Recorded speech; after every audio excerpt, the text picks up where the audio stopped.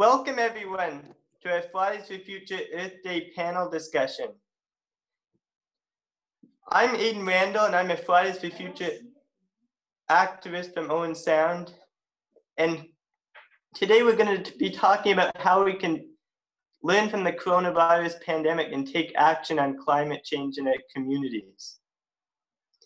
We're going to talk about many of the issues that are facing us, including climate catastrophe, global warming, and local issues such as composting and waste management.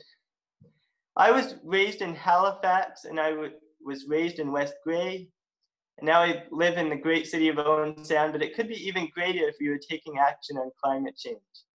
I'm thrilled to be part of this event. I started this event, and I was raised by parents who are environmentalists, vegan from birth.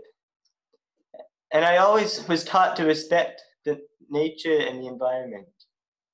When I found out about the Fridays for Future strikes at City Hall, I started joining those, and then I started participating in delegations to the City Council and the Operations Committee.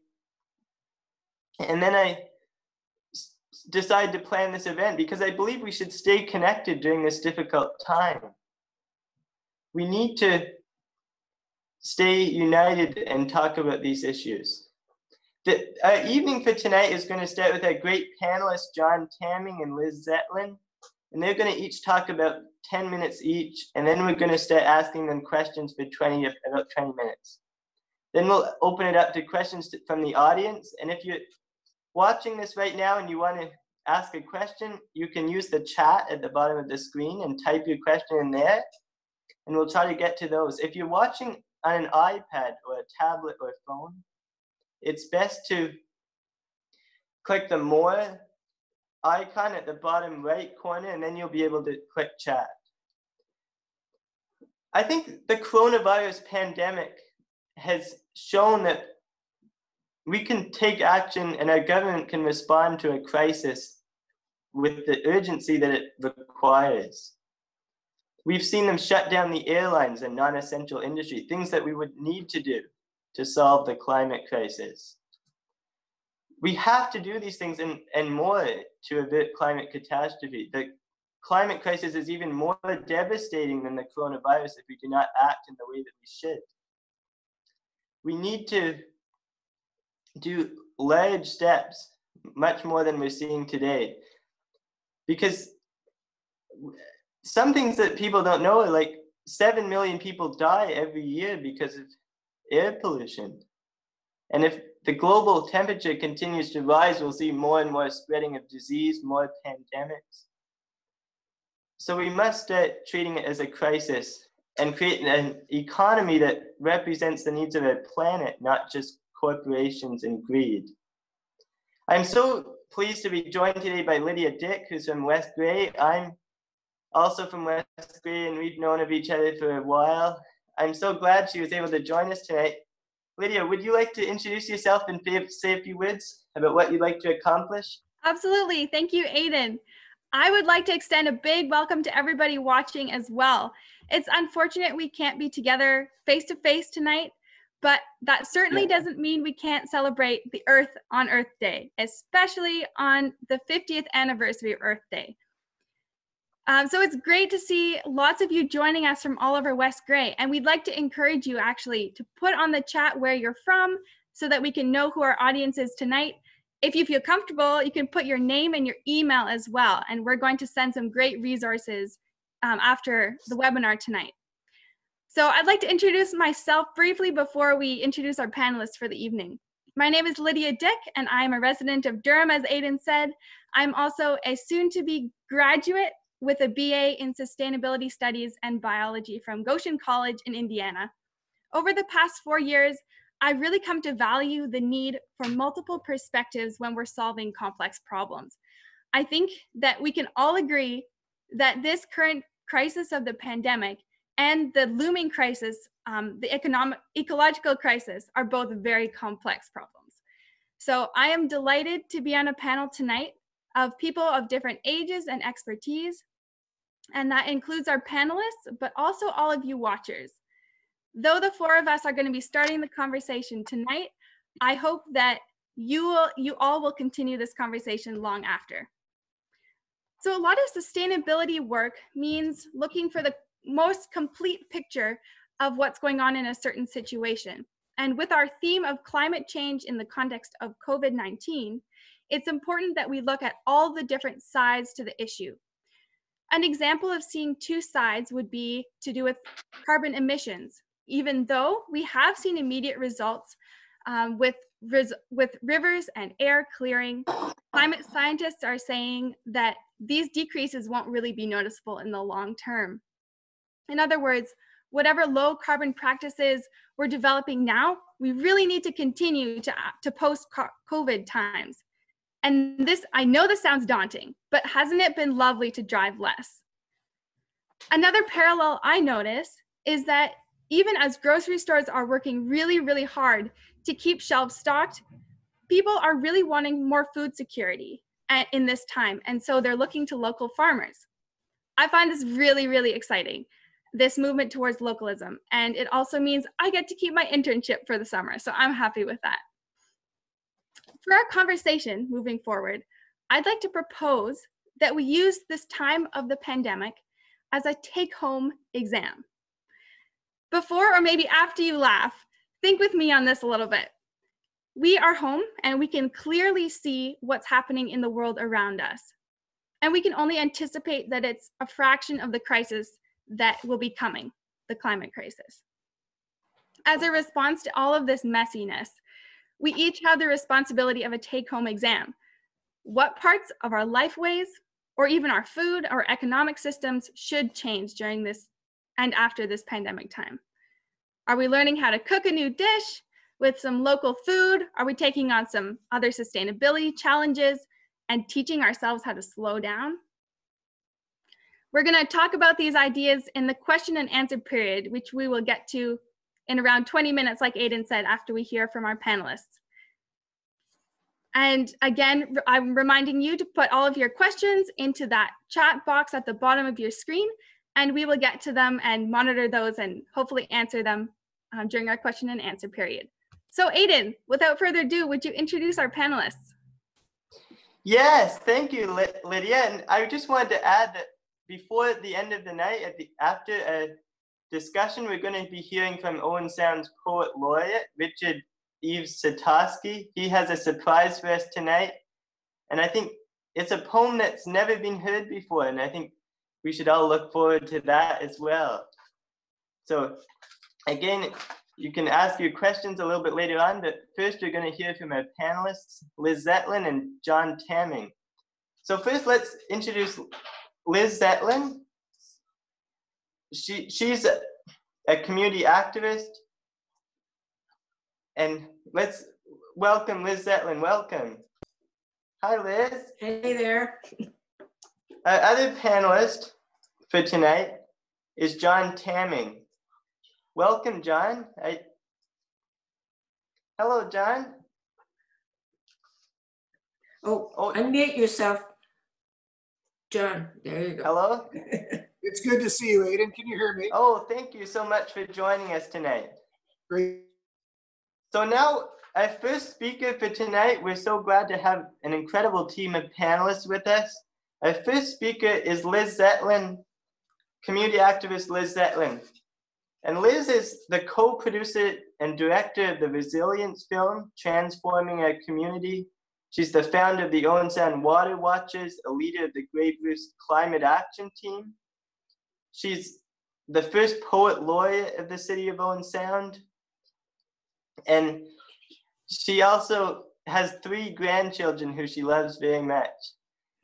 She also has been very supportive of young people getting involved in the process. And I started doing delegations to city council, and after that, she gave me a couple of invites to speak at other events, which was really supportive, and I really appreciated how she was supportive of youth speaking up about climate and sustainability. I would like to give a warm welcome to Liz Zetlin. Please welcome Liz Zetlin about how we can take action in our communities. Thank you, Liz. Thanks so much, Aiden. It's been so inspiring working with you and Lydia. I'm actually learning so much, and not just tech stuff of the probably 5 rehearsals that we've had. So you're so well prepared. And I'm also looking forward to sharing the Zoom stage with John. This is going to be interesting. So hello, everybody out there. I hope you and your loved ones are safe in these difficult times. It feels like we're on this never-ending roller coaster ride right now. So tonight, I'm just going to give you a heads up of what I'm going to talk about. First, what can we learn from the pandemic, and how can we apply that to climate action? And I'm going to show you a few slides of what we can do now locally. There's lots more which you'll get sent to you later if you put your email in the chat. And I'm going to end with a challenge. So here goes. So who knew 4 years ago, when John Anderson and I first started making the resilience film, that we'd be facing another global crisis right now, and one that affects everyone, one that has caused us to fundamentally change how we work and live and love and connect. And I don't know about you, but I'm having more dreams. And I'd like to share one with you. I was walking in the park at night, I think it was Harrison Park, and this great horned owl, cradled in a woman's arms, stared at me with huge yellow eyes. And so I reached right for my iPhone so I could photograph it. But before I could get to it, it flew away, and all I saw was its magnificent wings flapping away. And I woke up full of grief, but I wasn't sure why. So I Googled owls and found out that they were the ancient symbol for Athena, the Greek goddess of wisdom. And here's Athena right here. She's my garden owl. But Athena is not just the goddess of wisdom, but also courage, inspiration, civilization, justice, the arts, crafts, and skill. So no wonder I was sad, because we've been watching as science is being dismissed, justice is not being fairly applied, and courage to do what's required to save lives is just not sufficient. So the pandemic has caused us to find our owl, to harness our creativity really quickly, to be inventive, and to use all of those skills of the goddess of wisdom. And we're learning that we have to be alert in so many new ways. I mean, every time I touch something, I think twice about it, you know, to figure out what risks we should be taking, if any. And so the good news, really, that at least I've been learning, is that we are exceptional at adapting. We can do this. Owls also signify a time of transition. And so we now have a chance to think about how COVID relates to climate change. Because like COVID, climate change involves the entire world, and it's being called a crisis, both of them by scientists, economists, and medical professionals. And it can only successfully be addressed if we act in advance and in solidarity. So like COVID, climate change tells us we're in the midst of a crisis of unprecedented magnitude. And we can't ignore the truth anymore, that we're all connected, and everything each one of us does matters. And yeah, COVID is a tragedy, but I think it's also our owl. It's reminding us that we have the wisdom, we have the creativity, we have the power, strength, and resilience. And it also reminds us of the importance of the arts, social justice, and the very survival of our civilization. And we've also learned, I think everybody, that what's really important is the health of our family, our friends, community, and the planet. So Earth Day's theme is climate action. And some predict that that's going to take 50% of climate action has to be done top down.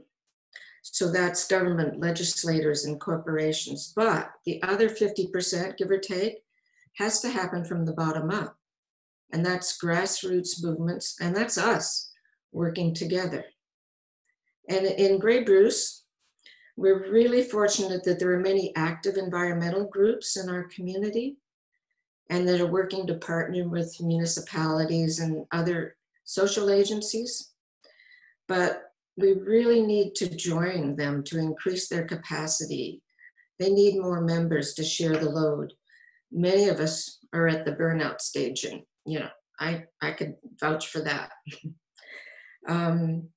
So I've put together a few slides just to show you a few things locally that are happening now that you could participate in.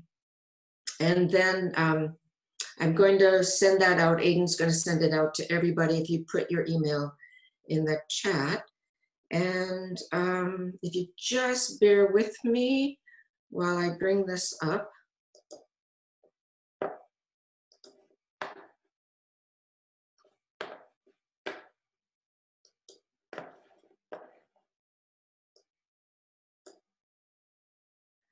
Okay, so we all know that food security is a huge issue right now. So one thing that we can start doing, if you haven't already, is grow your own food. And this is just one example of Grange Hollow. And they have figured out how to put everything you can order online.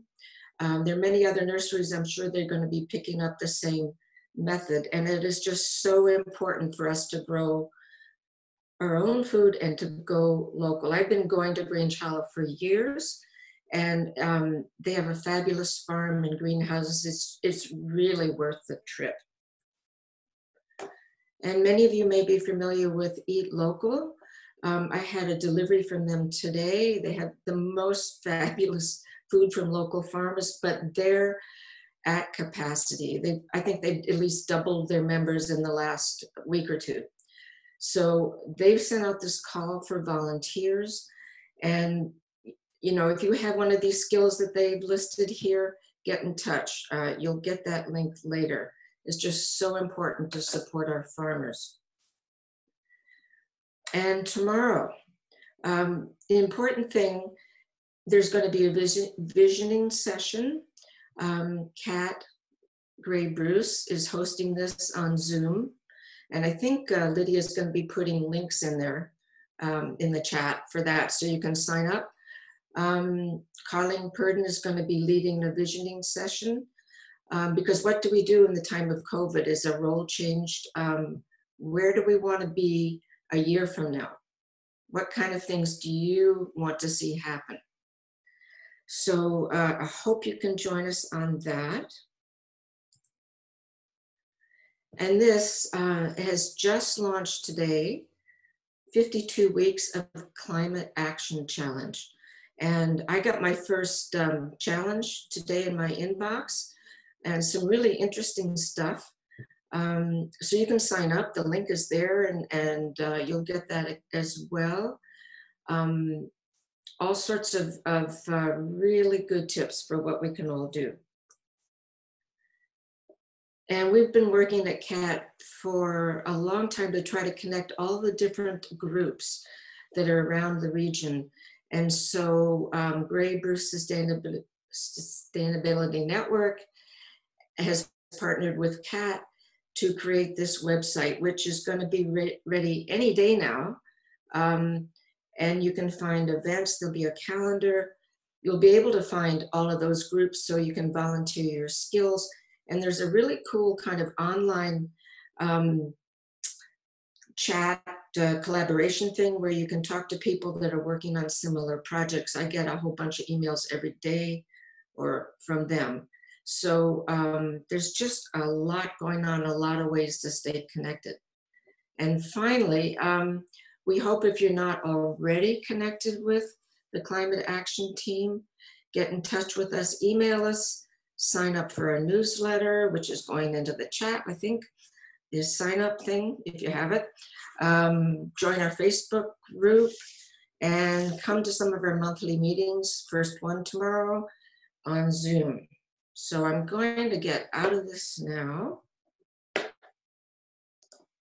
Okay. I hope that worked for you. I hope that gave you some ideas of things that you can do. And check your email tomorrow if you signed in. You should be getting about 20 more ideas. So I'd like to end with an excerpt from the article, What If the Virus is the Medicine? And the authors, Jonathan Edwards and Julia Hartzell, this is what they wrote. This is an opportunity to loosen our grip on old and familiar ways. Those ways worked for us as long as they did, and they got us here, for better or for worse. They seem unlikely to carry us much further. What if we're instead being asked to feel our way forward from the heart without benefit of certainty, which when concentrated quickly becomes toxic? No one has all the answers in this or any other time. Right now, the questions may be more valuable. So really looking forward to your questions. That's the end of their quote. So just in closing, let's listen to our guardian owl. And the owl, Athena here, is standing in for fauna, of the natural world. And I've got some forsythia over on the other side for all of the flora. And that's what we want to take care of all together. So, and one more thing, the world is changed by our examples, not by our opinions. Thank you.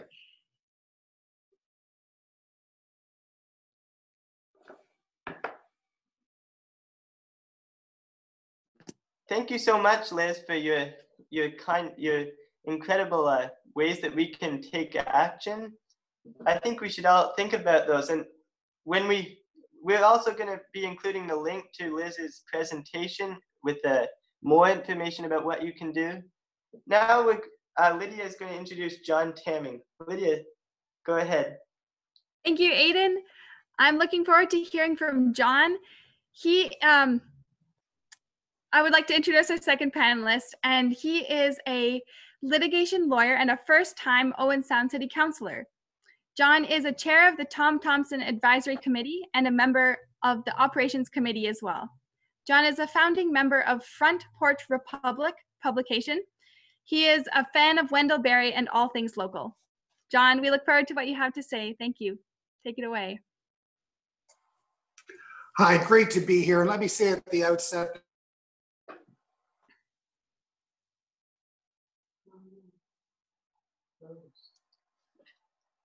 produced in Grey County and Bruce is quite something. I also am thrilled to be here with Liz. I've known Liz, I think, for 20 years. I've read her poetry for as long, and if you have not read her poetry about the limestone of Grey Bruce and about the flowers and about everything green and rich about this area, go out and buy some of her poetry. I thought before I get into what municipalities can do, and that's what I've been asked to speak to briefly, I thought I'd just give you a bit of background, what motivates me on this issue. And I should say, as I'm saying this, I'm looking out at Georgian Bay and I'm feeling deep pride in this area. And when you see something as beautiful as Georgian Bay, you just want to keep it forever. And I hope that that impulse animates many of us. Wally Brooker said it best years ago. He said, "The earth is a wounded animal and we keep poking it with sticks." He was right. And Liz is right too. Half of what needs to be done will come from the top. It will come from lobbyists in New York, the United Nations, Ottawa. But half has to come from the bottom up and from the grassroots. And I think Liz is very right to say that. But let me say this right off the bat, and I don't mean to be controversial, I can be sometime. I really don't think you can love the earth. On one level, I really don't think you can love this world. You can only, as I've lived my life at least and come to understand things, you can only truly love that which is local. I read about 10 years ago, I read the works of Wendell Berry for the first time, and I was hooked. And with some friends, we founded the Front Porch Republic. And every few years we meet in Western Kentucky in Louisville, and we take Wendell Berry out to dinner, and we have a little conference, and we talk ideas. And I was reminded, just reading his beautiful essay called The Marginal Farm, I was reminded that in 1965, Wendell Berry, after studying abroad, came home. And he walked the Kentucky River, and he was on a little bluff overlooking 14 acres, and he looked down, and all he said to himself was, "This is all I need." It's being content with that which is local, with that which lies in front of us. It's having affections for the villages of Bruce County and for the streets of Owen Sound, for the acreage that you live in Old Derby, for the acreage you live on in Old Keppel or near Chepstow. You can only love that which is local and have that affection for that which is intimately known to you. And so I think of the Rocky Saugeen, where Liz herself lived for many years. And I think, for instance, of a herd of cattle just outside Chesley. And I think of a trail that I know near Port Elgin. I think of all these things, and I think those are the things you can have affection for. And whatever conservationist impulse comes from us, I hope can be grounded in our love for that which we know best. I could talk about that all day. It's what you see from your front porch that should animate lobbyists, activists, environmentalists, and I suppose municipal politicians as well. So with that as background, I just want to talk briefly, and I hope I get to talk more in the question and answer about municipal actions that can be done. I think it's important, first of all, to acknowledge some big things have been done in Grey Bruce when it comes to the environment. And some of this may touch on global warming, some of it may not. But I want to just talk, first of all, about just 3 examples. And 2 of them may be very tiny. For instance, the YMCA that Owen Sound recently built, it leaches off the heat from the ice pads, and that helps to heat the pool. It's a very thought out center, the Julie MacArthur Center, for those of you who have been there. The solar panels we've installed in many city roofs, it's not everywhere, it's not everything, but it's something. And that too, developing alternative energy and being a role model as municipal politicians, I think that can help us. But the third thing, and the most important thing we've done so far, is wastewater and water improvements.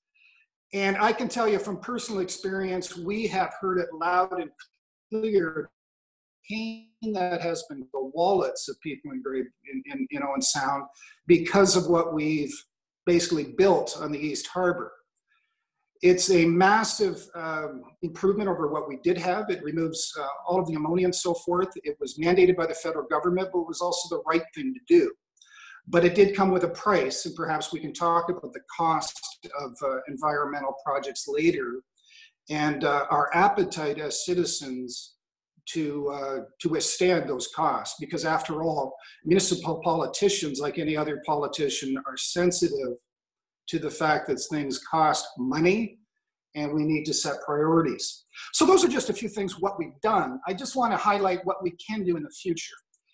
And it seems to me whenever you read about municipalities and what they can do, you're centered around consumer actions, transportation, and buildings. So let me take that in reverse order.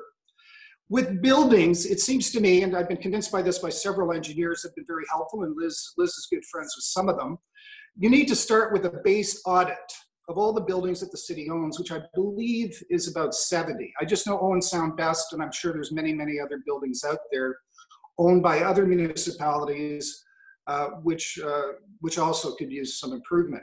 Start with an audit. Find out what CO2 emissions these buildings are kicking out.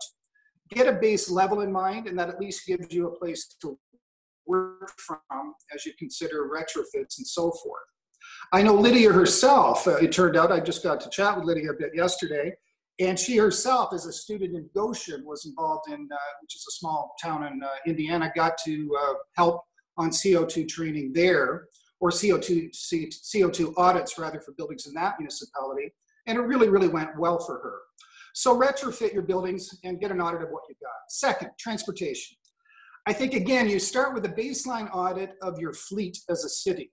Owen Sound, for instance, owns a lot of trucks. So does the county, and so do many of the local municipalities. We have fleets all over Grey Bruce that are owned by the public. And would it be neat if you established a baseline amount again of what CO2s, what carbon emissions these things are kicking out, these fleets, and then work towards understanding how you, as you purchase new vehicles, can roll over the fleet and turn it into green energy. Why not do a few radical things and get us used to discovering these things at the end of our legs called feet, and perhaps have our children do the same thing? It occurs to me, you know, you might even want to, as a city or as a town, close one street off. Try it for a year. I'm just blue skying this, as they say, and have bicycles, pedestrians, but no cars on 2nd Avenue West in Owen Sound. You could pick your street in Hanover. See how it goes, see how people respond, and it might not be the end of the earth. It might work. Have a walk to school day for the kids. We have these yellow things spewing out emissions constantly. Wouldn't it be neat to see more children, like they do in Europe, actually get to school on their own feet or by biking their own bike? The third thing we can do, it seems to me, is more consumer action oriented. Liz talked about that briefly. Ban single-use plastics. I know that's been a live issue before our council in Owen Sound, and I hope that gets reintroduced soon. It's becoming a movement across Canada and indeed the world, and it seems to me we can latch onto that. The second is green bin composting. That's a very expensive thing for a city to do, or for any place to do. I believe last time I looked at it, it was about $300,000 for Owen Sound to do green bin composting. But I've met many people who moved to the area from, say, the GTA, and they're very surprised we don't have it here. Look into that, but again, it will come with a price. I just want to close with a few other comments, and I hope this comes up during the question and answer period. The city suffered a bit of a setback in the eyes of many when it looked we were gung-ho for a climate change specialist. We had proposed to hire one and so forth, and then the next meeting we sort of backed away from that, or some councillors reversed their votes. I think there has to be sensitivity out there to exactly what such a specialist would do, and it has to be thought through and programmed. I personally thought we should have gone through with it. We were outvoted. That's politics. But one thing such a specialist could do, in addition to the mitigation aspects, in other words, keeping the CO2 emissions lower, reducing them, in addition, we could think about the mitigation that we're going to have to do in this area, because there's going to have to be a ton of adaptation. I invite any of you to go to Kelso Beach, which is one of our lovely parks here in Owen Sound. I think the bandstand is threatened, and it may be threatened through to Summerfolk. I don't mean to be alarmist, but we have high water issues all over that park, just as for example. What's it going to cost to mitigate the effects of climate change as it starts to hit our area? Interesting questions. And again, I personally thought we could deal with a climate change specialist on that. Perhaps other people have other ideas. I look forward to chatting with everybody as the evening progresses, and it's just really, really good to be part of this. Thank you. Thank you so much, John, for your perspective. I really liked how you laid a baseline for some concrete actions, such as banning plastic bags and composting, that we can see if we can use what other municipalities have done in the past. But I also like that you pointed out some life-way kind of changes that we can do, like walking to school, or closing some streets. I'd love to see that in some cities. That'd be fantastic. I'm gonna start by asking a question to do with something else I appreciated from both of your what you said. I noticed that a lot of what you talked about was valuing our local places, valuing where we live, and that this pandemic is really bringing that to light. So my first question is, how does this crisis, this pandemic crisis, enable the city or our community or municipality, whatever scale that you're going to be talking on? How does it help us to look ahead and readapt systems? And so this can be localized waste systems, like you talked about a little bit, food systems, knowledge systems, energy systems. Those are just some examples. I would like to hear both of you address this question. So Liz, would you like to start us off? Right. That's a really good point. I just think there's just so much that we can do locally. My brain's a little foggy right now. So, but I think one of the things, and this I guess is back to John, that I think there's hundreds of lists of things that we can do, and I really would direct you to like our Resilience Film website, and they're just everywhere. I just think that in terms of the community and how we work together, there's just a lot that can be done that's not happening in terms of good communication and education and public awareness. I think the fact, John, that you mentioned the climate change specialists there was so much pushback on that, that council was maybe a little nervous going forward. And my real concern here is that we're listening to opinions rather than science. And we have to act on the science. And I know there's huge costs involved, but the longer we wait, the more it's going to cost. So that anything that we commit to adapting and mitigation is going to be an investment for the future. So that's really kind of my focus now, is systemic change. We can all do things individually, and I know that so many people probably here listening tonight are already doing so many of those things, but we've got to ramp it up to the next level. And that's where the municipality comes in. John, feel free to respond to Liz, or also take your own slant at this question. Yeah, it certainly is a big question, Lydia. Mm-hmm. On COVID, in a way, I agree with Liz. It exposes the interconnectedness of this earth. We're all in it together and so forth. I'm concerned, though, that about two things that COVID has done negatively for the movement in terms of climate change. One, it's not climate change off the front page. It just has. Greta was all the news just a few months ago, and none of that's making the page anymore or the papers anymore. The second thing I'm concerned about, and I mentioned this to some people in Owen Sound, when people find their wealth reduced by 25, 30%, even if you're retired, you can experience that hit with your portfolio. Or if you've been running a restaurant and it's closed, I've heard some very sad things lately about potential restaurant closures in our area. It doesn't look good. I'm afraid that people will clamp down psychologically, and they will be less open to creative ways of addressing some other concerns, such as climate change, which seems to many to be somewhat of a distant problem still, even though it has very real impacts locally. So I'd be curious, Lydia, I don't mean to bounce through you, but I guess I'm curious to ask Liz. Liz, when people are hurting so much financially, how do we convince them that paying a few extra taxes for composting, just as an example for green bins, how do we convince them in a shrunken economy that these are still live and vigorous and issues worthy of vigorous debate? One thing you could do is hire that climate change specialist and develop a communication strategy and the public education forums. You're right, people are being hit really hard, but I think it's the city's responsibility to take leadership. People look at Owen Sound as a leader in our region. And so far, you've just been sitting there waiting. And, I totally, respect you, but it's time to move forward. And you've been a good advocate for this, but you know, the rest of the council has to come on board. You need to take that leadership role. Understood. Lydia, were there other aspects of your question? Because it was a really thick question. Were there other aspects you wanted us to hit, or did you want to move on?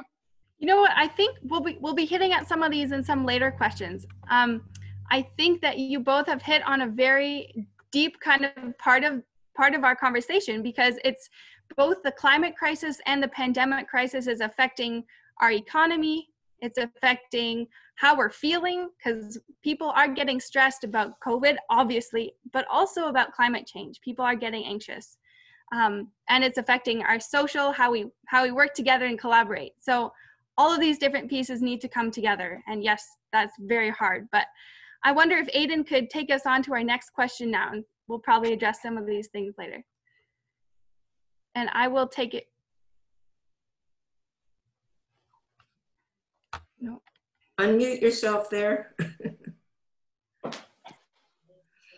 All right. Yeah, I was just muted for a moment, but that's all right. I'll be asking the second question. I'd like to ask Liz and John again, but first I'd like to ask John. Remember a few months ago, I went to a delegation and spoke to the council, and after that, the city voted and was going to hire a climate change specialist, which you already talked about tonight. But my question was, like, a few weeks later, they went and reversed that decision, and 5 of the councillors, including the mayor and deputy mayor, reversed the decision.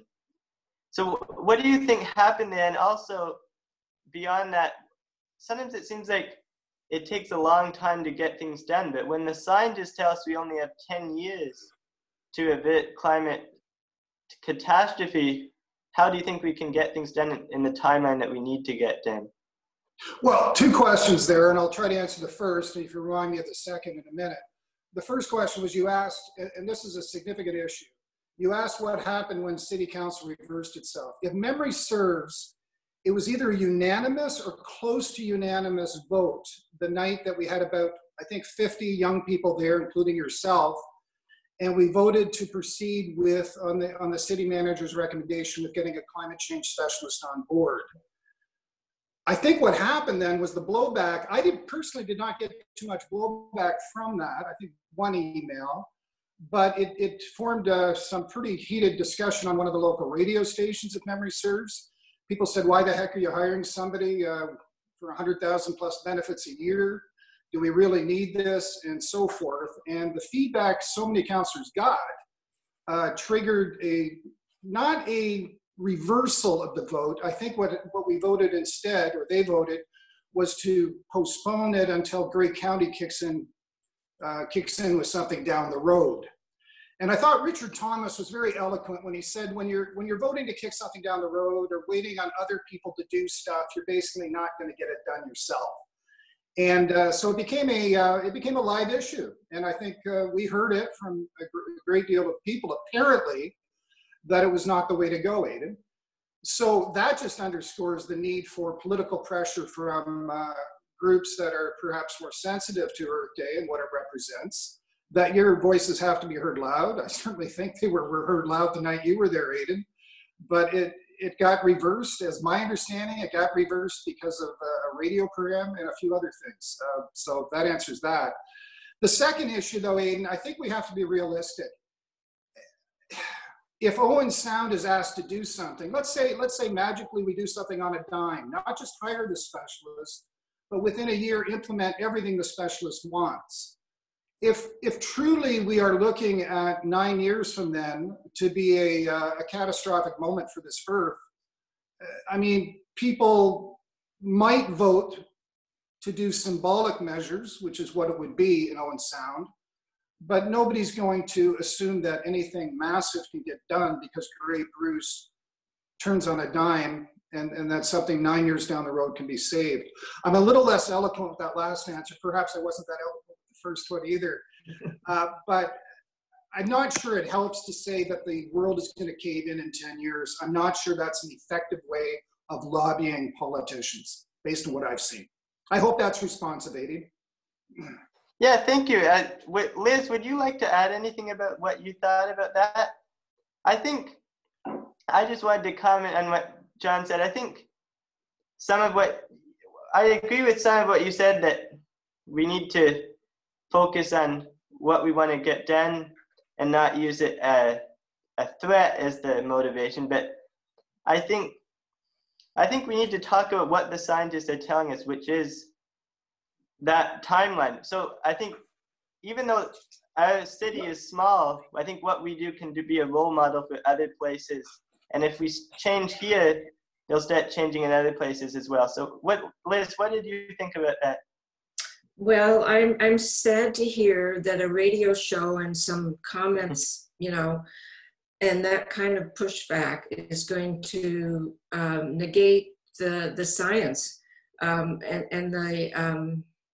the facts, the data. It's kind of like saying, well, it doesn't matter what we do in Owen Sound. We don't have to self-isolate because we're not very many people. Doesn't matter if we have, you know, a few COVID cases, and I don't have to go out. I mean, I can go out and hang out with my friends in the park and get, you know, 10 of us all together because it just doesn't matter. I'm sensible. I know what to do. Okay. I think council is frankly scared about their re-election. If they're just listening to pushback, they're not listening to the science. And that's what we have to pay attention to. And also, I think I did the math right, that the funds, which is already in the budget for the climate change specialist for 2020, is 1,000th of 1% of the city's budget.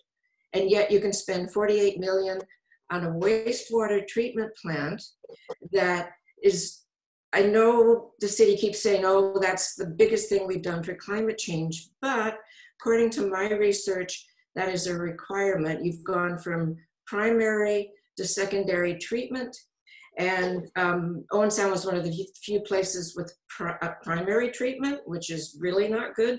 So really, you've just come up to a standard, and that's business as usual. You should be doing that. So if you're, I don't think that's it's a wonderful thing that's happened for the water, but I don't think it's a great claim for climate change. And that's it.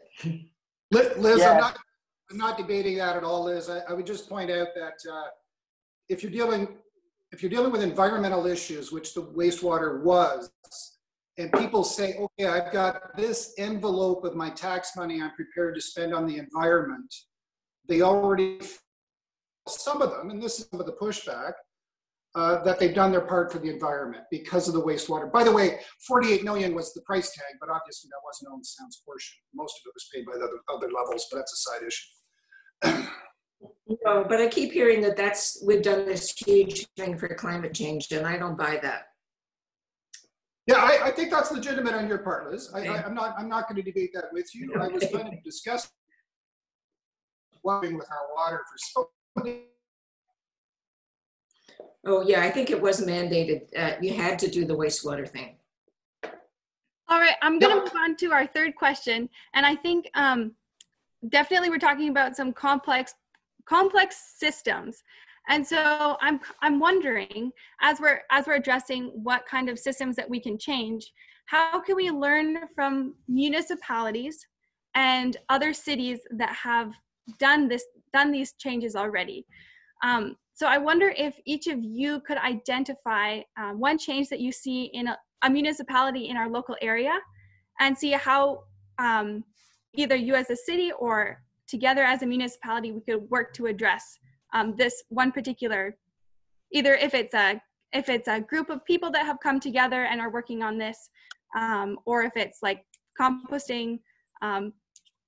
I haven't been in this area for a while, so some of my knowledge of what's been changing isn't so great.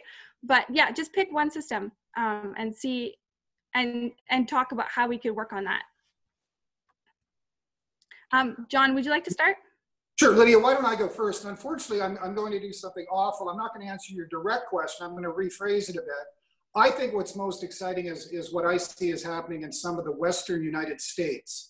And I think, for instance, of Olympia, Washington, where they've decided for CO2 and other reasons to just go straight free transit. And it's making a huge difference in ridership. It has gotten cars off the road, a lot of them. And it's been a move in the right direction. Now, during this COVID crisis, you might know we've had free transit as well. And obviously, that's no way to measure whether people are traveling more on the bus, given the fact there's no place to go. So if somebody says, well, free transit has not increased our ridership in Owen Sound during COVID, it certainly isn't a metric that we can really use. But I'm excited about Olympia, Washington, states and cities such as that. And I think free transit might be something we're going to have to seriously look at. Again, everything comes with a price. That'll be a few $100,000 a year in lost revenue for the city. What are we going to do about that? And what are we prepared to ask the taxpayers? So I apologize for going outside of Grey Bruce, but that's the one that comes to mind. Yep, thank you. Yeah, that's a great idea, John. I think it's something, you know, that is worth working forward. I think the other idea that you already brought up is the green bins. I think that food waste is a huge greenhouse gas emission situation. So that's, again, another cost, but it's hoping that the city could look at that as well, because many other municipalities in the area are already doing that. Mm-hmm. Thank you, Liz. Just as we're briefly talking about a variety of municipalities, I want to just recognize that we've got some people here watching from a variety of different places tonight. We have people from Lions Head, Blue Mountains, Southampton, Owen Sound, and Tobermory. So we're really a big community tonight. Aiden, would you ask our last question? And then we're going to move on to bringing some questions from the audience. Yes, I have another question, which I'd like to start with John. And I really enjoyed what you said about public transit, because we need to start getting less traffic on the streets. That's one of the main problems we have. And also, I was really impressed by your idea of a pedestrian street on 2nd Avenue. That would be incredible. But a lot of people, I think, also free public transit would be great, and I hope we can get that implemented. But also, I think encouraging people to bike as well, and active transit like walking would be great. But a lot of people, including my family, is afraid to ride on the street. And as you know, you can't ride on the sidewalk. So is there any way that we could solve that problem? I know some places do bike lanes that are separated from the road, so they have a barrier in between the bike lanes so that people feel safe from the cars. So what other things would you think we could do to solve the congestion in the traffic? Well, here's one thing Owen Sound could do, and buy a free return air ticket to Holland, of which I'm very fond, and see how you live with the congested country, where you have segregated bike lanes. You pass between beautiful oak trees that have been there for a century, well protected from the cars, and there's cows on one side, oak trees on the other, and there's your traffic. It's a beautiful system, and I think we need to be more imaginative. I don't think anything ticked me off more in terms of recent highway construction than when we built the road to Sauble Beach without a bike lane. I mean, come on. I mean, this is, as our Prime Minister said, this is 20-something, and we're not building bike lanes. It just has to be a given that you're going to build bike lanes. And I wish our county and provincial people had done a better job on those sorts of things. And I have 3 bikes myself. I'm not the fastest guy out there, but I love my bikes. And yeah, I'd like to see Owen Sound do that. Now, here's what I'm going to promise you. I'm lucky enough to have been appointed to the operations committee of Owen Sound. And I certainly want to look into the costing of additional bike trails in the city. I'm not up to speed on that, but I think it's an interesting topic. Perhaps for the more sparsely populated areas of the region, it's not as important, but I think certainly in our cities and towns, we should be looking at that. Again, it comes with a price, but it's interesting when you visit Sweden, when you visit Holland, when you visit Belgium, they just sort of understand that to have a beautiful landscape doesn't just happen. And it takes an investment, and they're just more willing to do it there. Bit of a long answer, Aiden, but I'm all in favor of what you just suggested. Yeah, thank you. I think some of those ideas are great. I think having a strong division between the cars and the bicycles is essential for people to feel safe. Because also another idea could be lowering the speed limit as well. So, but Liz, would you like to add anything about that? No, I think John's been really eloquent. Don't really have anything to add. Great idea. Yeah, thank you. Well, now we're going to actually open the questions to our audience. So again, if you're just joining now, you can ask any question you want at the bottom of your screen, which is the chat function. Or if you're watching on a tablet or phone, you can click more and then click chat to be able to do that. Also, if you're out there watching on YouTube or Facebook, I know I can't see any of you, but I know you're eager to find out more. You can ask questions in the comments and we'll try and get to those as well. Lydia, would you like to ask the first question? Yeah, absolutely. And I want to say thank you so much to all of the questions so far. They are fantastic. And I'm so sorry we're not going to get to all of them, but we will pick a few out and hold on to your questions. And you can send them to Kat, to Climate Action Team, or join the visioning session tomorrow, and we'll talk about that a bit later. My first question from the audience is, again, about locality, actually. Somebody is wondering about food security for local families. So in this time, certainly food security is more of an issue, especially for low-income families. And certainly this pertains to climate change as well. We need systems that are resilient to distance and resilient to the changes in weather. So yeah, could you speak to food security in our community? Liz, do you mind starting with that? I haven't given that one a lot of thought. Yeah, I'm not an expert on that either. But I know we have Thorsten Arnold in the audience, who's a farmer, a regenerative agriculturalist, and is giving a series of talks and about, well, how we maintain our farms and our soil so that we actually can grow locally, which is really important. And that's one of my slides, which you'll get to. Thorsten has a depth of knowledge. I really don't. He's also one of the founders of Eat Local, with the local farmers. So I think the Poverty Task Force is one group that's working on that, probably the United Way. I really don't know what the answer is in terms of food security. A universal basic income would be a help so that people have enough income to buy the food that they need. I think it has to be on a systemic level that people are have the ability to feed themselves. That's just basic and so important. Absolutely. I'm going to add one more thing. Actually, this might make a little more sense in the context of the city.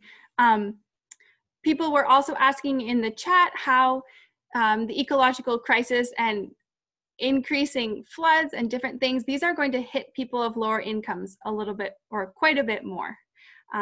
So in terms of those things, when they start hitting the cities and our communities, there will need to be a response from the municipality as well. And this is kind of thinking generally, thinking in the future.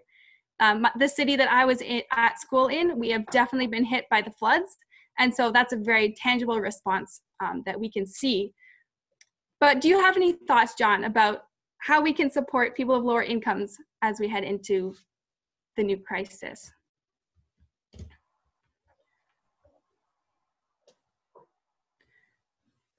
Looks like we've got some frozen video going on. Oh, here he comes. There we go. Lydia, can you hear me? Yes, you're good now. First of all, one thing about climate change, I'm not disagreeing with the premise of your question. I challenge it slightly. I think it is going to hit the wealthy. I think it already is. If you look at the homeowners along Lake Erie, if you even look along Balmy Beach locally, these high waters are going to start crushing a lot of wealthy properties or properties that are owned by wealthy people and so forth. I think it's going to hit perhaps the poor disproportionately, but nobody's escaping this, and it is becoming an environmental catastrophe. If you Google Michigan shoreline collapse or Lake Erie shoreline collapse, you'll see exactly what I'm talking about. So I do think it's going to hit the wealthy as well as the poor. In terms of, can you give examples of how it would disproportionately hit the poor, Lydia? Because I'd like to answer your question more specifically. Can you give me an example? Yes, I think it's a little bit more difficult in Owen Sound situation, perhaps, because we haven't had super huge floods or different things like this. But I think food security is a great example, as per the first question. So a lot of people cannot get local food because sometimes it's a little bit more expensive. I'm sorry, I'm just trying. Oh, can I just add something that I'm seeing in the chat, that the Climate Action Team's new website has a section on food security groups you can volunteer with or support with donations. So you just have to go to graybruceclimateaction.ca/groups. And I think that the more well off of us, you know, middle class types, retired, got some extra funds, we can all help donate as well. I mean, if you can't volunteer and do something, you can still give money, and that can help as well. You know, what's interesting, I do have a lot of interest in supply management, and I've been a bit of a critic of supply management. I happen to know a lot of dairy farmers, just given my cultural background. And I questioned, they were spilling a lot of milk lately, and I questioned sometimes supply management in terms of its role with food security, the way it drives up the prices for the poor. I think we pay about 30% more for milk, cheese, and butter in Ontario, just roughly, than they do in Michigan or upstate New York. And chickens as well. It seems to me the poultry cartel, because that's what it is, really hinders the ability of people to sell and purchase fairly cheap eggs. I think it's about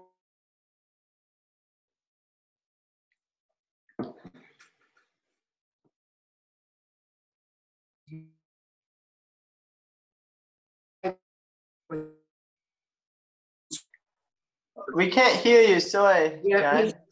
he's frozen. John, you're frozen. Yeah, just wait a minute. It's just a little bit technical difficulty, and I think it will sort itself out. Just Did you hear what I Okay. was saying about supply management? most of Okay, it. Just I'm sorry. Just the last maybe half a minute. I'm just saying that if people can't sell chicken eggs without breaching the rules of some cartel, I think that's regrettable. And I think the poor are hindered by that. I think when we talk about food security, we really have to think long and hard about supply management. It does allow small herds of cows, I get that. But on another level, it's made a lot of people very wealthy, and it's made the poor have to pay quite a bit more for some of their product. It's an issue, it's a complex issue, but I think it's worthy of discussion. Thanks for that, John. You're welcome. Aiden, All right. if you have a question from Facebook, Aiden? Yeah, actually, well, I have one from YouTube, and they were asking about what are the alternatives, and this is probably mainly for John. What are the alternatives for green bin pickup? And they were saying how many people are there that could do composting in their backyard? And I might just want to add, like, for instance, maybe we could also add drop-off sites where people could drop their compost off at grocery stores or things like that. But what would your answer be to that question?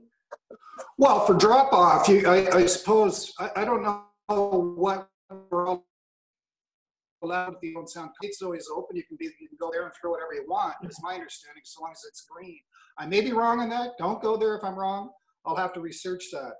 But in terms of other options, keeping it in your backyard, my understanding is that's discouraged by most cities and towns for pest reasons, and a lot of people just don't want to do it for that reason.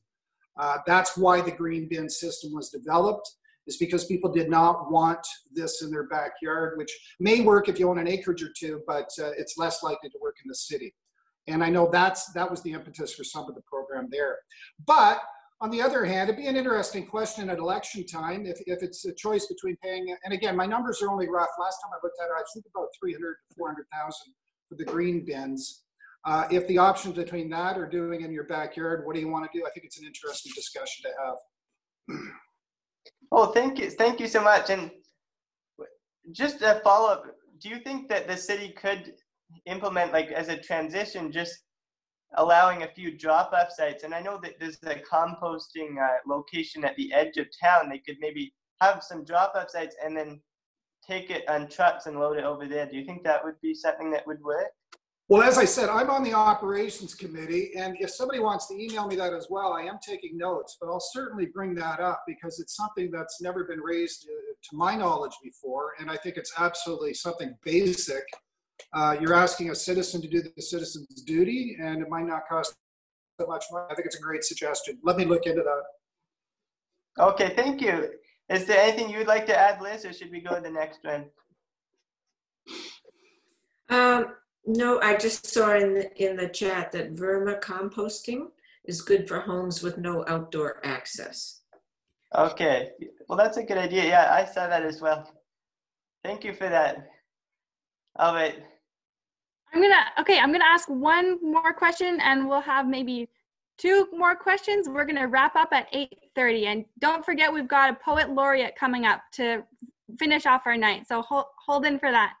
Again, thank you so much for coming, and I want to remind you, if you would please put your email address and where you're from into the chat, then we can keep in touch after this panel as well.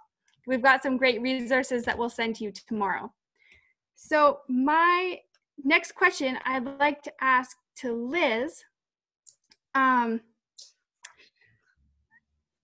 So you talked about communication kind of in your intro, and I really got struck by that. We have some questions in our chat about communication as well. So they're wondering about how we can use social media to address both the pandemic crisis and stay connected, as well as how we can use that in the ecological crisis. And I'm going to add one more piece to this, because this is a separate question, that COVID is really bringing to light that people in rural communities are having trouble with internet. And so there's that kind of divide as well. And so again, the lower income people are a little bit, or not necessarily low income in town, we also have issues and different barriers and things like that. But yeah, I wonder if you could speak to communication and in various forms. Right. Okay. Thanks, Lydia. I've thought a lot about communication, and I'm working with the communication group of the Climate Action Team. I think social media, young people use social media differently. We've certainly learned that than us older folk do. So sometimes there's separate platforms, and not everybody's seeing everything. I'm constantly posting on Facebook, but that's really the only platform I use. So I think it's a good use, but it doesn't reach everybody. And like you say, the issue of the internet speeds, which is a really big issue for our rural areas, especially. And if I may, I'd like to broaden out kind of communication to include communication between the public and the municipalities. Because I guess for the last 10 years or so, I've been going to Owen Sound City Council meetings, committee meetings, strategic planning sessions. And so I have seen a lot about how things operate. And I even made some notes about this one because it came up in our tech chat. So I think what's really important for us to all be working together is that the city has to communicate better to us. And the 10th Street Bridge construction, we're really kept up to date. There was an article in the Sun-Times today. The Director of Public Works does these really wonderful, informative, and even funny videos. And so we're really kept up to date on infrastructure things, but I haven't hardly seen anything on climate change. And granted, we're in COVID now, and that's understandable. And the mayor is taking an active role with COVID, but I think over the long term, we really need the city to step up, educate us, keep us apprised of what you're doing. Even when I was at council, when someone asked, I think it was Deputy Mayor Brian O'Leary, said, I don't even know what the city's doing about climate change. And I was shocked. So let's get that message out. We need more meaningful engagement. Right now, the city's 20-year official plan is in progress. And I know there's a set way that municipalities tend to do engagement, but it's really got to be improved. There's a survey. You get to tick 3 boxes. I mean, that's not meaningful. Even though you can say, okay, well, 1,000 people ticked 3 boxes, but I don't know what kind of data you're getting from that. And the city held a visioning session, and I went to that. And in a city of 20-some thousand people, there were 15 people there, and 12 of them were from the Climate Action Team group. So somehow you're not reaching this. So I just think that can be improved. And then real collaboration. That's consultation on a very kind of window dressing level. And our Climate Action Team did propose a citizen city staff task force. And from what I understand, the city turned that down because you didn't have the staff capacity to deal with it. Again, we're coming back to staff capacity to communicate, to educate, and to work with us. And so that's, I think, something that could be considered and improved. All right, I would like to ask one more question to John. And this one is from YouTube, so thank you to all the people who are out there watching on YouTube and Facebook as well. You can keep, we'll try to answer as many questions, but I think we just can do one more for tonight. But we might send out answers to people through the email to give you some more information. So my question for John is from YouTube, is the city able to tighten bylaws for new buildings to meet passive house standards, mandate use of ground and air source heating and cooling, and additionally protect green space and biodiversity? But John, what do you think about that? Yeah, we don't have as much leverage or influence as people think when it comes to passing bylaws like that. A lot of what you're doing would infringe upon the Building Code of Ontario. And I don't like politicians who always say it's some other level of government that has to work on it. But one of the, I think for bang for the dollar, if you want to lobby Ontario for anything, why don't we lobby them for changes to the building code and mandate that every new building either has to have wind, passive, something massive that will cut its electricity bill, its CO2 emissions, and so forth. If you can imagine every house, every build in Ontario having to meet some new standards like that, it would make things more expensive. I know that, but it certainly would help a lot. So to answer your question, you don't have the power in bylaws to pass most of what I just heard in that question. It would have to be amendments to the Ontario Building Code, which I would invite. Yes, and I think that was a great way to reduce our emissions. I've read some books that just by weatherproofing our buildings, we can save probably up to 30% of the emissions. So that's a great way. Liz, would you like to add anything, or should we go on? Well, I think that's a great idea. I think the although I'm not quite sure what the city's allowed to do in terms of the Municipal Act and everything, but why not in terms of new development, you know, have requirements for developers that have to do that type of thing that you're talking about, John. So that, because the city has its own bylaws, I believe, in that area. So instead of, again, waiting for the province to do something, figure out what you can do at a local level. Understood. Can I ask one last question before we move on to our last bit? Fire away, Lydia. All right. Well, I think this is hopefully a fun question. what have you been doing? What has been the most fun thing that you've been doing with the more time that you've had lately? Oh, working with you guys. Yeah. and reading stories. I brought my mother up from Grimsby. Nice. Yeah.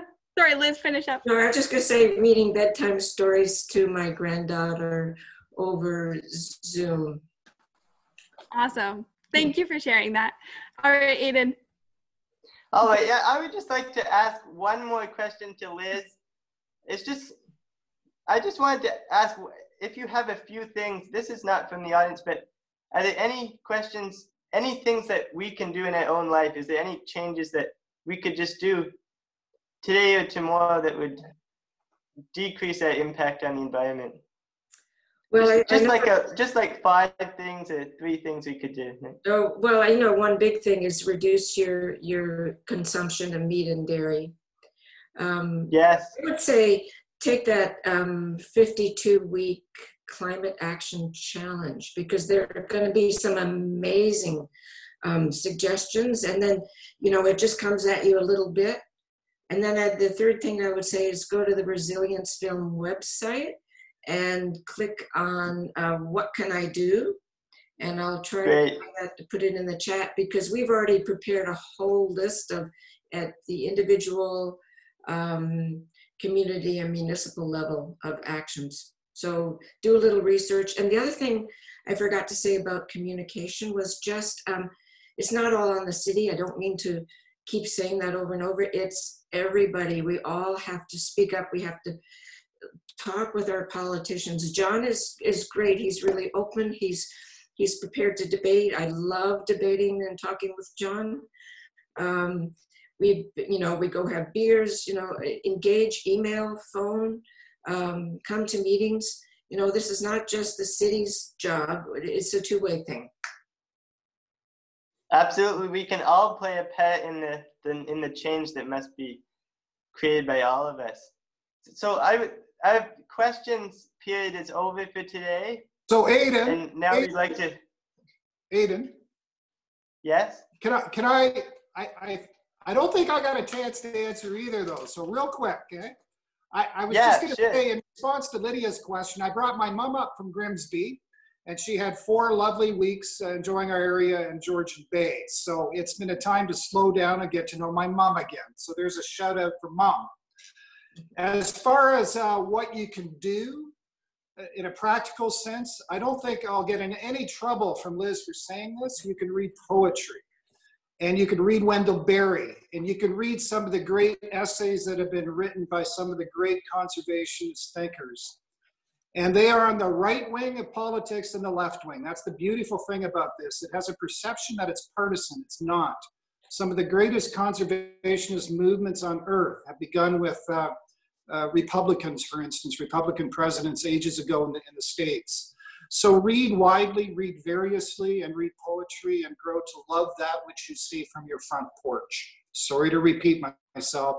Sorry, Aiden, I had to jump in and say that. Oh, thank you. I think the more we become aware about the problem, the more we can know how we can solve it. Thank you. Thank you very much. I think we'd like to thank our great panelists for tonight.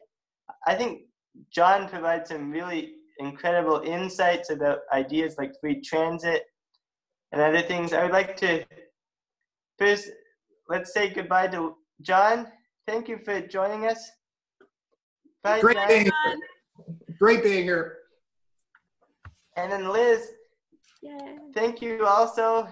I think you told us many things that we could do, and about all the great groups we have in Grey Bruce, the Climate Action Team, the Resilience Film, and the website we can go to.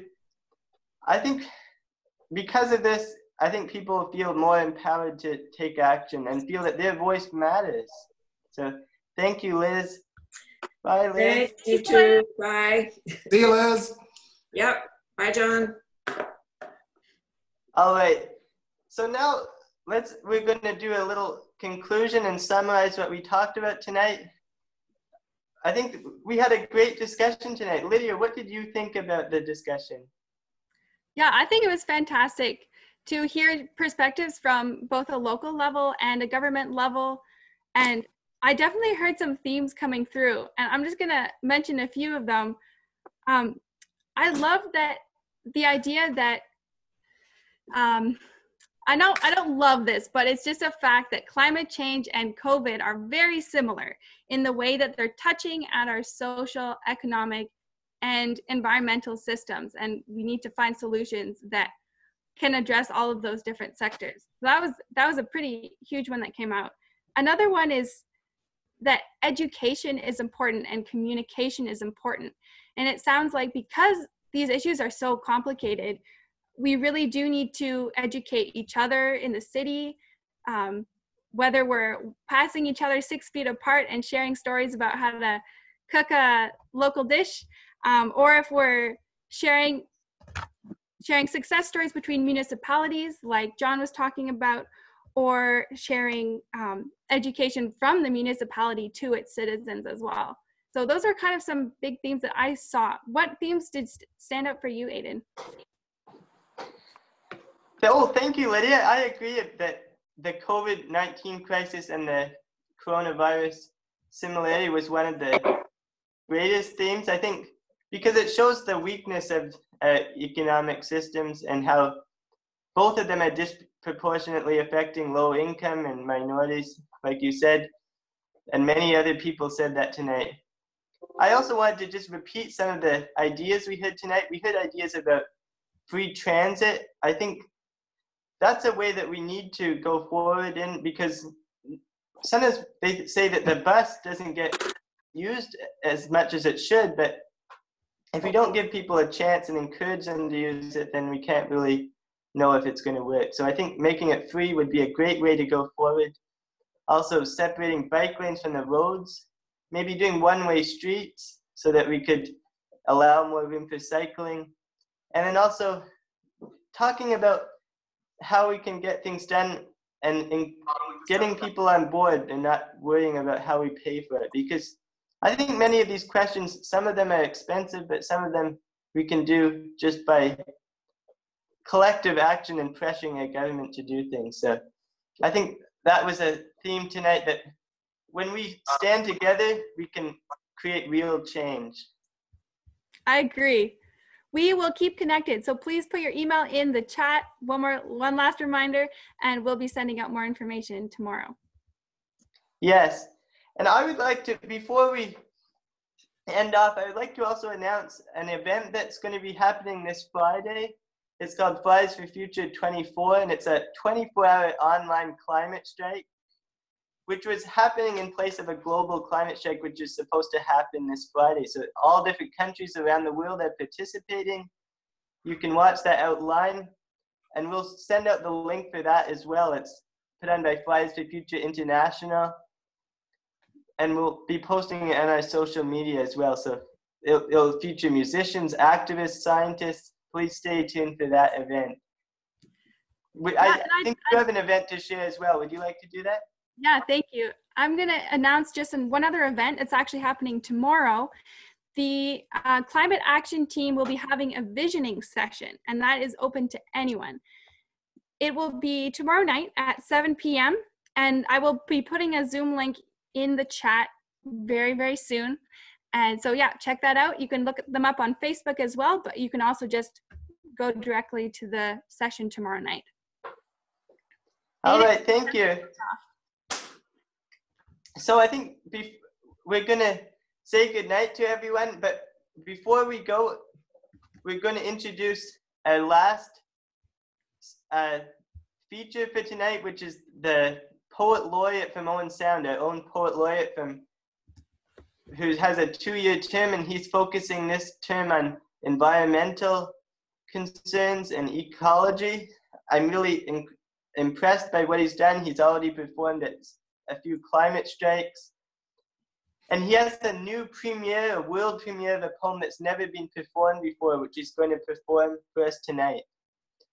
I want to thank Richard for asking to be a part of this. When he told me that he wanted to be a part of this, I thought it was incredible, because I think art should always be part of the revolution, whether we're talking about climate change, social justice, I think we need to include art and music and poetry. So thank you to Richard, and let's introduce Richard. He's going to end the evening. And after that, although we just started the conversation, we want you to keep talking about this. Let's welcome Richard.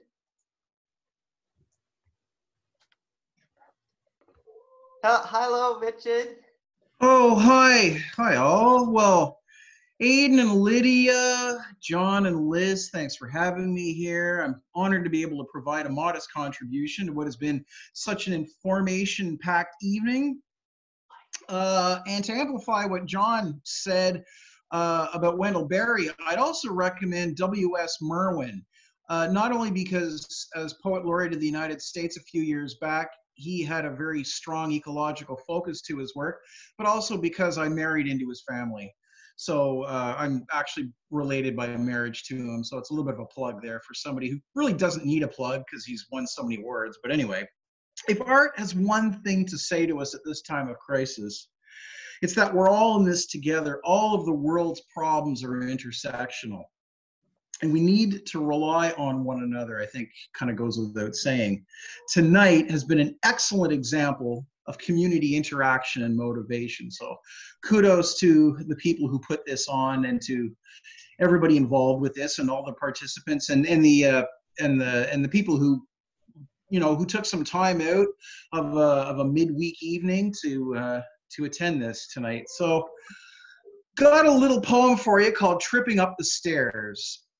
Yes, and just before we're going to say goodbye, just before you start, and then we're going to give you the whole screen. So Lydia, would you like to say goodnight to everyone? Yeah, I just want to say thank you again to everyone who was watching and put their questions in. You had really great insights, so please keep talking about those and come to the visioning session for Climate Action Team tomorrow night. Thank you and good night. All right, goodbye, Lydia. And then I'll just say goodnight to everyone. Thank you all for tuning in. And if you provide your email address, we'll follow up with some more information and how you can get involved if you want to continue speaking up and taking action on climate change. Richard, thanks for being here. You're going to end the night, and afterward, we can start talking about what we heard tonight. Take it away, Richard. All right, thanks, Aiden. So tripping up the stairs. Goodbye. It's always some degrees cooler in a forest. And if you break that code, you'll know what trees are trying to tell deaf buildings in which we button up French cuffs and hold caution to our chests tightly, preferring the writing desk to the raven, trying not to trip as we climb the stairs to reach the incandescent bulbs of stars in our all-night vigil over roadkill. And if you learn what the trees are saying, it's nothing to do with sewing machines, coffee pots, or indoor plumbing. Their words don't escape in a torrent of umbrellas and ironing boards, but in things babies know to be true and consider important enough to inscribe on stalks of Timothy to be read at vole eye level by those prepared to get down on the carpet and kick the habit of diesel fumes and hold something soft in their mouths instead, like orchid nectar or moss or an admission of love. All right, thanks all.